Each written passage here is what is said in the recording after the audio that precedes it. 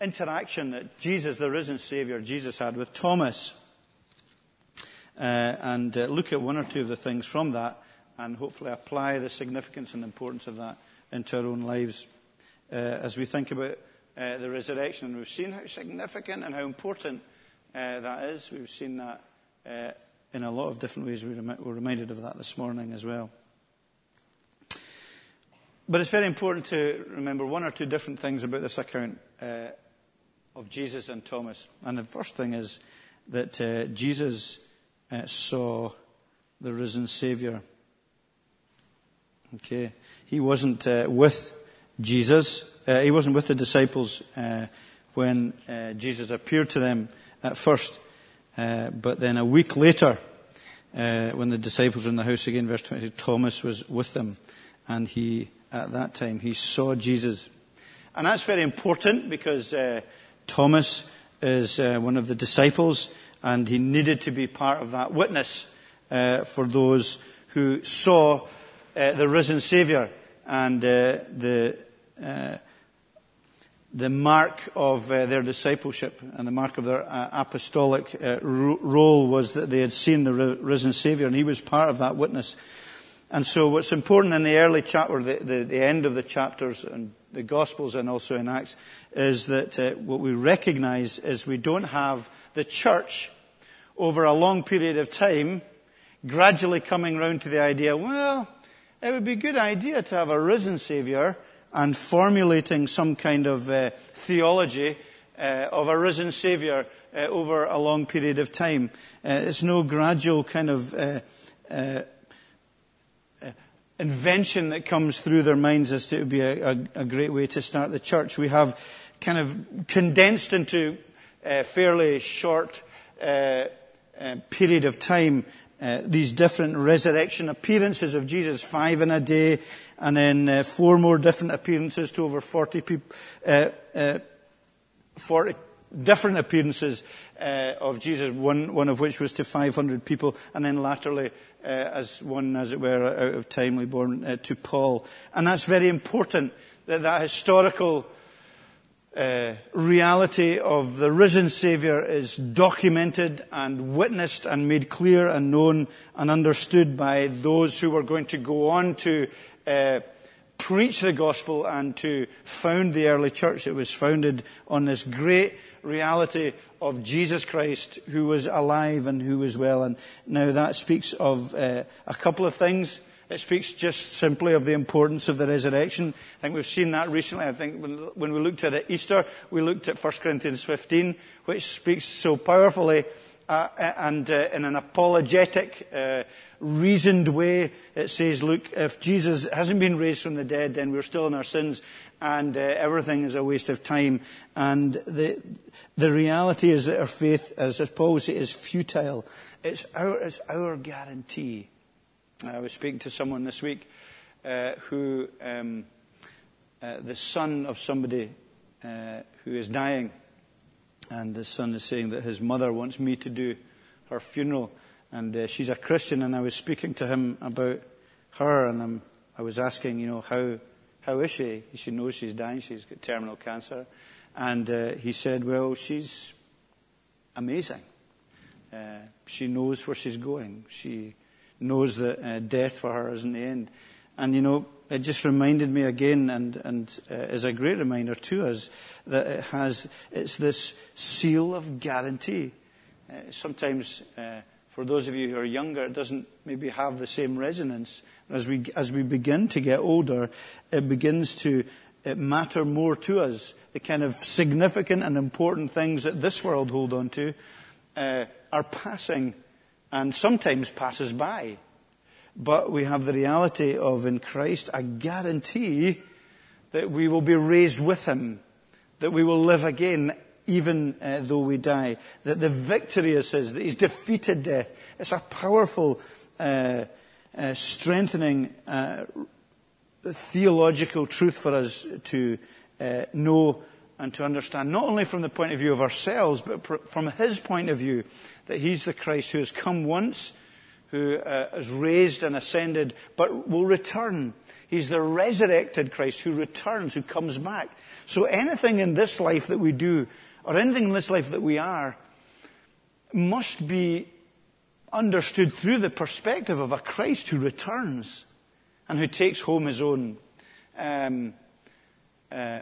Or the dead will be raised who have died in Christ to be with him and to go with him. And that is a really important perspective, and one that we must remind ourselves of, because we'll not read it every day in the newspaper. It doesn't come up in the media. It's a completely different world perspective to the one we're hearing every single day. And that is part of, and I'll go and say a little bit more about that later. So the importance of the resurrection, obviously, is a transforming truth. It hugely transformed these early disciples, understandably, because we thought he was going to be the one. We thought he was going to be the Messiah, and he died.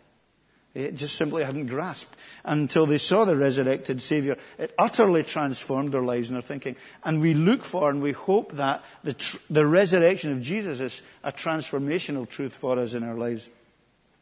But it also reminds us of this truth in Thomas seeing the risen Savior.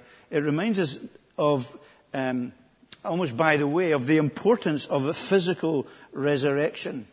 Because it's a physical, resurrected Jesus that Thomas sees, not an apparition. It's not a ghost. It's not something that's not real. It's a physical, resurrected body of Jesus, no longer in the tomb, but there's still evidence of what had happened to him before his death. And it's an affirmation for us that resurrection involves a stamp of approval on God's material creation.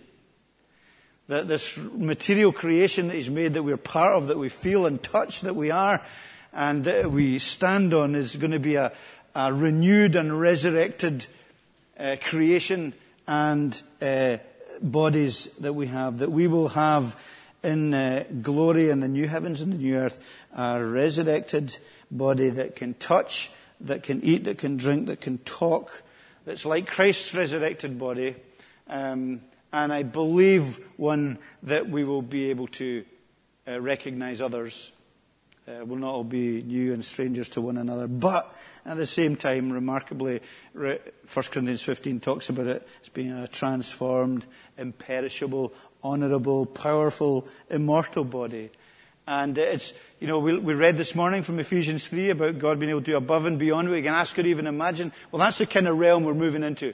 We're moving into the asking or understanding above and beyond what we can ask or even imagine when we think about what Christ will do for us in resurrection. It's hard, I know. It's hard when we're sitting here. It's hard when we've got tomorrow to think about. And we've got our work to do and our lives to live. And we rise and we get up and we do our work and we go to bed, and we rise and we get up, we do our work and we go to bed, and it all seems very routine. And this whole kind of other world seems to be far from us and far from our reality.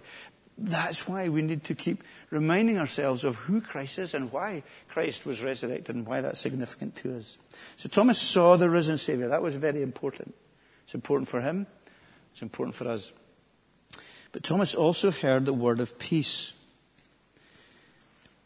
Verse 26, Jesus, though the doors were locked, he came and appeared and stood among them and said, "Peace be with you." Now previously, in the previous week, we're told that he said that twice to them. Peace be with you. Peace be with you. Now if you'll turn back with me very briefly to John chapter 14, just a few chapters before. If you look that up, and Jesus is with them in the upper room. Things are a bit of a struggle for them. They're full of doubt and confusion about what's happening and where Jesus is going to go. And he says to them in John chapter 14 and verse 27, he says, he's talking about the Counselor, the Holy Spirit, and the Father will send in my name, will teach you many things. And he will remind him of everything I have said to you. Peace I leave you. I leave with you. My peace I give to you. I do not give to you as the world gives. Do not let your hearts be troubled, and don't be afraid. And do you not think that Thomas thought about these words when Jesus said to him, peace be with you here? It was an everyday greeting. We say hi, or cheer, or how's it going? They would say peace. It was an everyday greeting. But it was clearly invested with more than that simple greeting from the resurrected Saviour here. And when we hear something sometimes, it transports us back to another occasion when we heard it before. And it reminds us, it can be very memorable. It reminds us of something. And I'm sure that Thomas was reminded of what he'd said to them in the upper room. Don't be troubled. Don't be afraid. So here's Thomas here. He's been blustering all week about not seeing the resurrected Saviour, and he wouldn't be able to trust unless he was able to thrust his hands into Christ's side and check for the nail marks. And he didn't believe the disciples, even though they'd said they'd seen the risen Saviour, and he needed to be there. We have no real reason to know, no real understanding of why he wasn't there in the first place, but he came back among them the second time. And maybe when he saw Jesus here, he just felt not quite so good about himself. And he felt not quite so bold, and was probably fearful and troubled. And here Christ is coming to bring him and to bring us peace and order and reason from the chaos of the events of these days that he'd been through. Now, biblical peace is a really important thing, and it's a really important reality for all of us in our lives. It is the opposite. When the Bible speaks of peace, divine, the peace of God, it's speaking about something that's the opposite of disorder and chaos. Sin brings into our lives personally, in our hearts and in our experiences and our relationships, chaos very often and disorder. And there's a priority and there's a structure to the peace of God that is very important for us to remember. It begins with peace with God. So we mentioned that this morning, the kind of vertical aspect to our salvation, the relationship between ourselves and God. Romans 5:1, Paul says, therefore, since we have been justified through faith, we have peace with God through the Lord Jesus Christ. That's what we have as Christians. We have peace with God. This reality that whatever's happening in our lives, the one that is our judge, the one that we will stand before, the one who's the creator, the one with whom we were in chaotic dysfunction because of our sin, has made peace with us through his Son, Jesus Christ. And the cross is crucial to that reality. So we can't, you can never move away from that reality of the cross being crucial, because it's the place where we find that our peace is made with God. And we need to be made right. We need to be friends with God. And anyone who who you're witnessing to who's not a Christian that's the primary, that's the fundamental, that's the basic peace they need to find. They need to find that peace with God through the cross of Jesus Christ.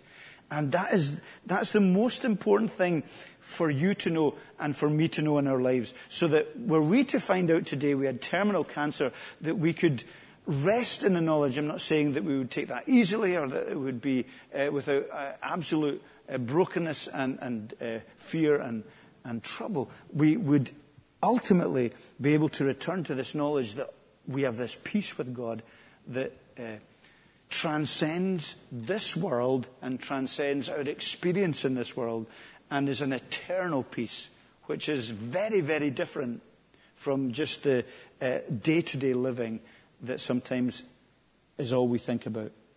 So it's a peace with God, and that it reflects itself in an inner peace in our lives, and we look for that. Philippians 4:7 says, and the peace of God, which transcends all understanding.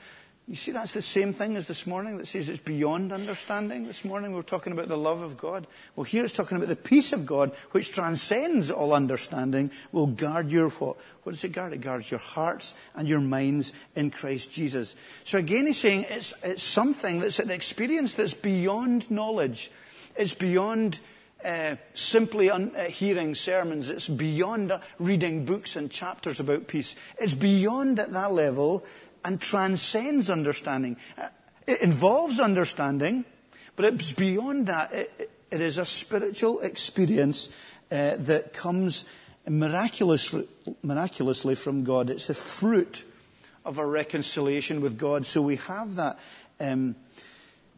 peace in our heart and souls.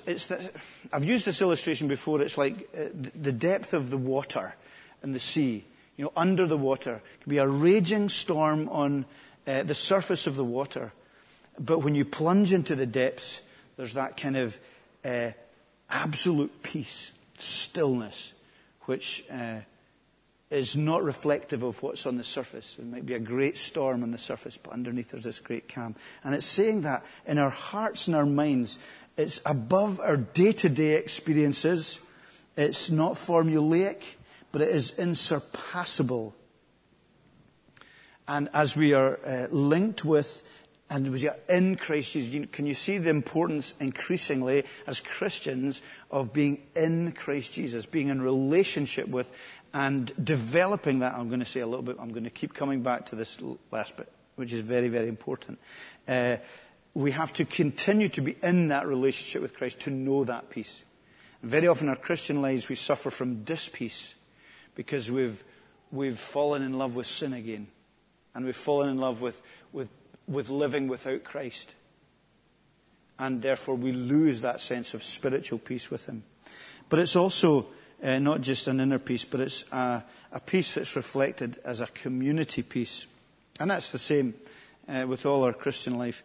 Ephesians 2, 14 and 17, He came and proclaimed and preached peace, who has made the two one and destroyed the barrier of division. Or Romans 12:18, as far as it depends on you, live at peace with everyone. So, you'll be going out from here today and there'll be many ways in which the peace of your life will be threatened. Sometimes internally, sometimes spiritually with God, but also maybe with other people. And in the church and in the community society in which we live, the message of the cross demands that you seek to live peaceably with other people, as far as it depends on you. And that is the reality of the gospel. It begins always with an inner peace, but is reflected in the way that we relate to other people and the way that we treat other people. So division and separation and dispeace is not the way of the cross. It might be what we feel sometimes forced to do, but as much as it depends on us, we are to live at peace with other people. And that might be in your office. It might be in your living room. It might be with your neighbours. It's a very pragmatic peace, as well as a spiritual and glorious reality. So we see that Christ, or Thomas, heard the voice of Christ and Christ spoke to him. And we also see that Christ, in this great resurrected way, engaged with Thomas and spoke to Thomas. And then he said, verse 27 to Thomas, put your finger here, see my hands, reach out your hand and put into my side, stop doubting and believe. Thomas said to him, my Lord and my God. This is just such the resurrection in terms of the personal work of Christ is really important. Because it's just a nice little cameo. A nice little interaction between the risen Saviour, the living God, and Thomas. Doubting, as he's become known, doubting Thomas. And it's a great little cameo because it also reflects the way Jesus deals with us. Maybe not face to face because we can't see him face to face because he's now ascended into glory. But spiritually, we see a couple of things. Well, we see three things here. This we close. The first is he acts with compassion towards Thomas. There's a real sense in which he is very gentle with Thomas. And he knows Thomas's complaint, or he knows Thomas's need for evidence before Thomas says anything to him. Jesus says, Thomas, put your finger here. Peace be with you. Put your finger here. See my hand. Reach out your hand and put it into my side. Thomas, weep before. I'll not. There's no way I will unless I can touch or feel. And Jesus said, well, here I am. look at me and see that I am the risen Savior. I know. He says, I hear your complaint. He doesn't reject him. He doesn't chastise him. He knows the weaknesses of Thomas, and he is patient and gentle and powerful and infinitely loving and personal. That's how he deals with us. That's how this resurrected Savior deals with you and deals with me in my life. You know, so often we kind of bow our head before him and we think, I'm ashamed to go into his presence. I'm ashamed of what he will say. I'm expecting a harsh and chastisement from this great and glorious God. And yet he knows our weakness, and he knows our complaint, and he hears it, and he doesn't reject us. And remember that is the kind of Savior, this glorious divine Savior that we have, and that this is the fruit of his resurrection, that he seeks to bring us to understand and to know and to appreciate who he is. And we'll go on to say a little bit more about that as we close. But isn't that also important, again, to remember in the way we treat other people?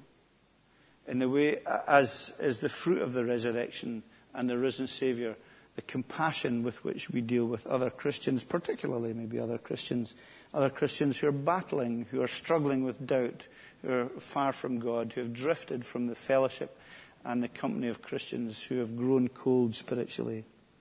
Easy to wag our finger, easy to find fault, if somehow we think that we are better than them.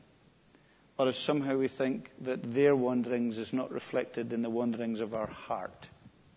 We might not do it openly, we might not do it physically, we might not distance ourselves from the community of believers physically by not being present, but very often we can be sitting among the company of believers but be very, very far from them spiritually and far from the Saviour that we share together. Easy for us so often to be harsh on others, and easy on ourselves, and to doubt the depravity of remaining sin within us.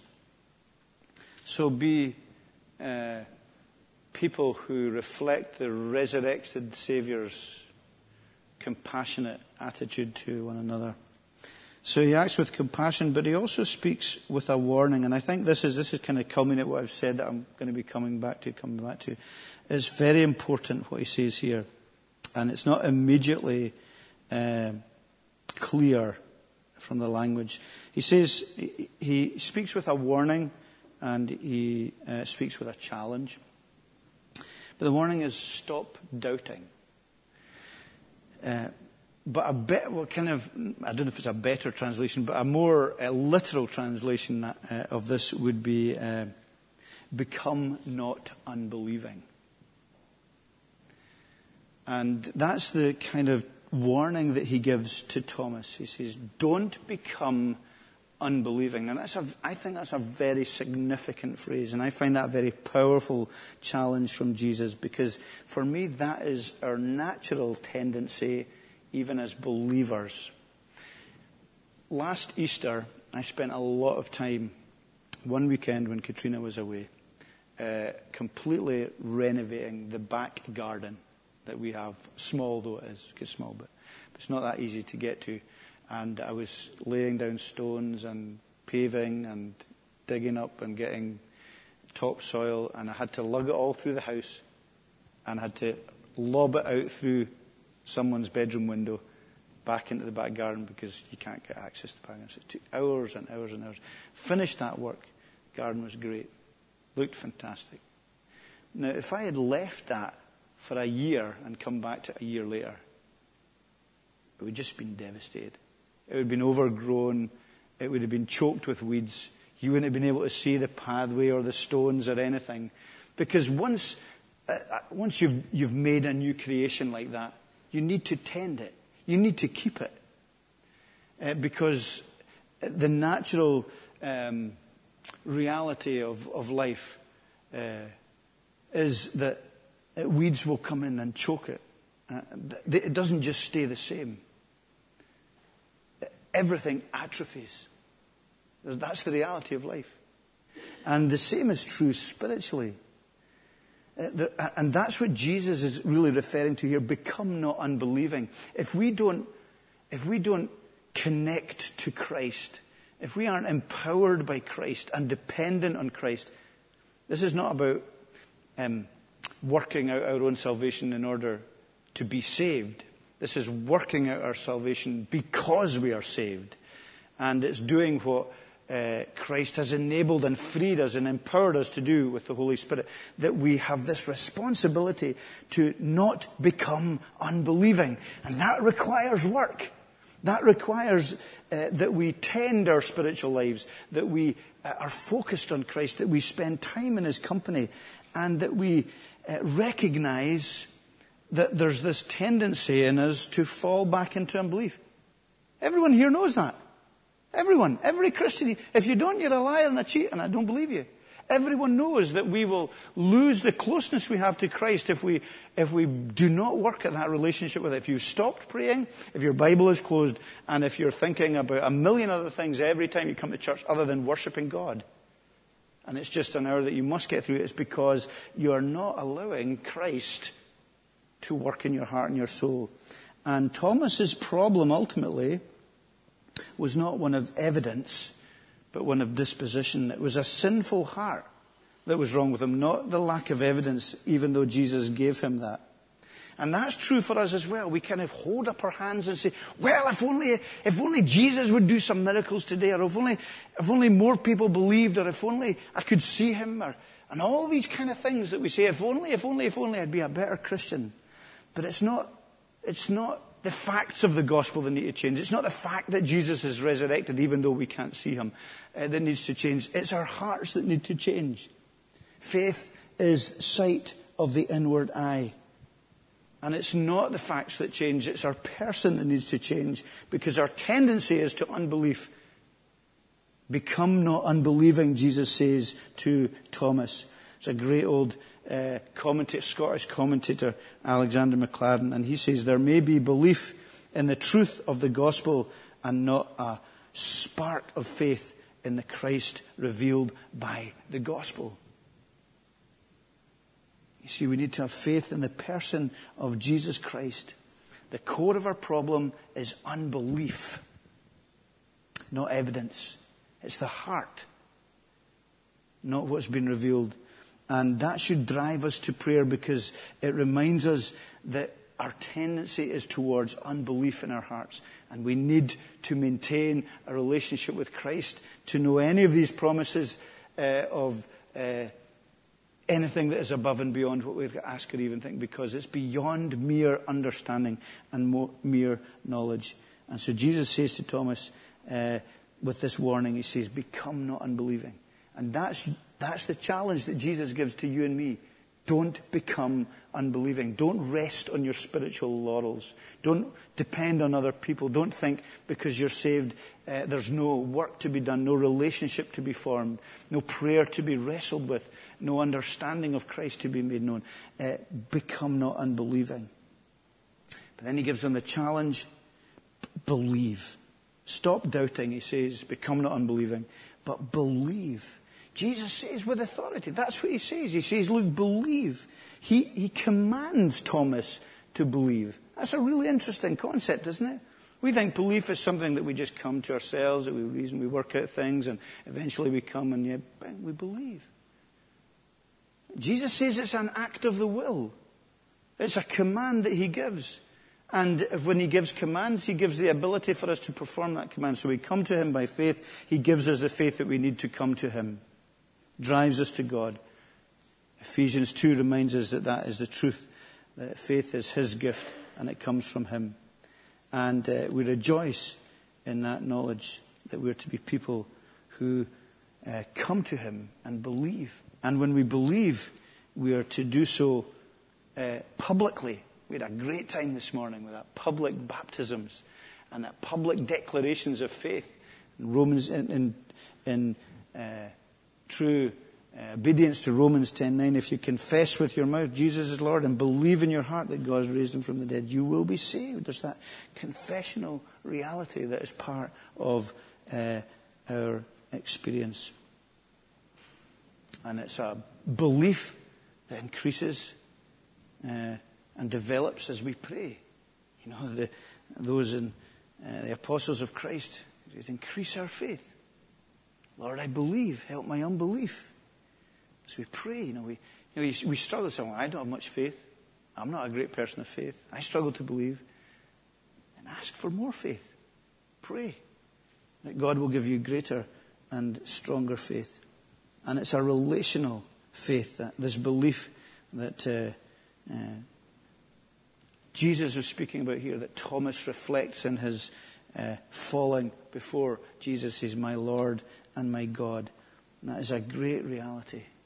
That is the faith, the living faith that we all share as well.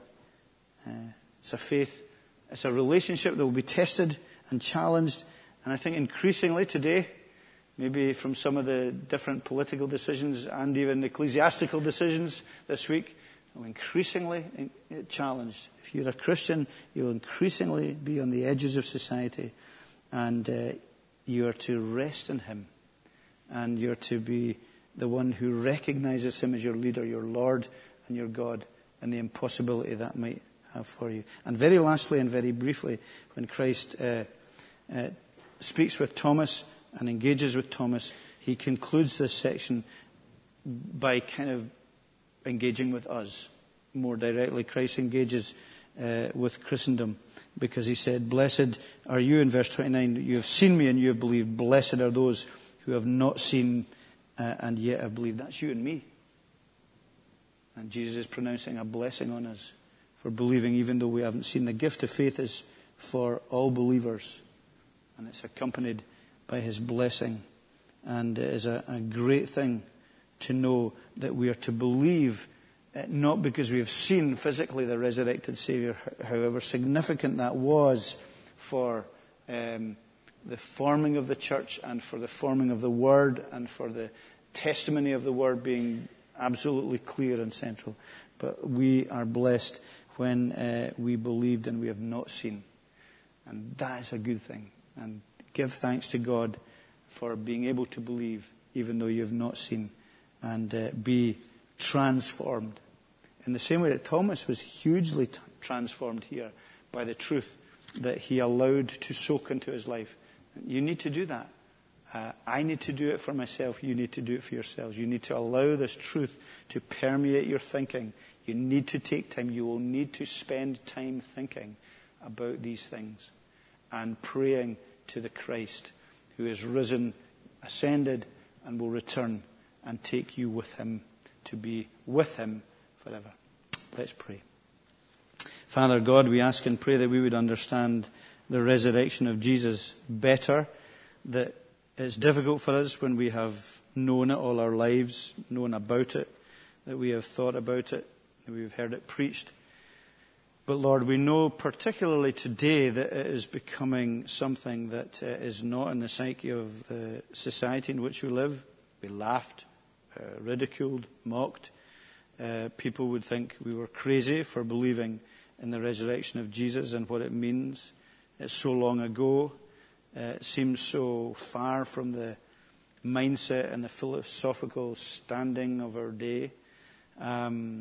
So far from the ethics and morality that we are being faced with. And yet we pray that we would allow ourselves to be people who dwell on your truth and who dwell on the person of Jesus Christ, and who pray to you and to seek the power, as we saw this morning from Ephesians, the power of the Holy Spirit to grasp how wide and how high and how long and how deep is your love, and that it would be something that therefore for us surpasses knowledge and surpasses understanding. May the miracle of the Spirit work in us. And we thank you that despite the difficulty of the days in which we live, that you are working. You're working in this church. You're working in this city. You're bringing people to yourself. You're changing the lives and the hearts and transforming people from darkness to light, from death to life. And we rejoice in that. May we not be on the sidelines.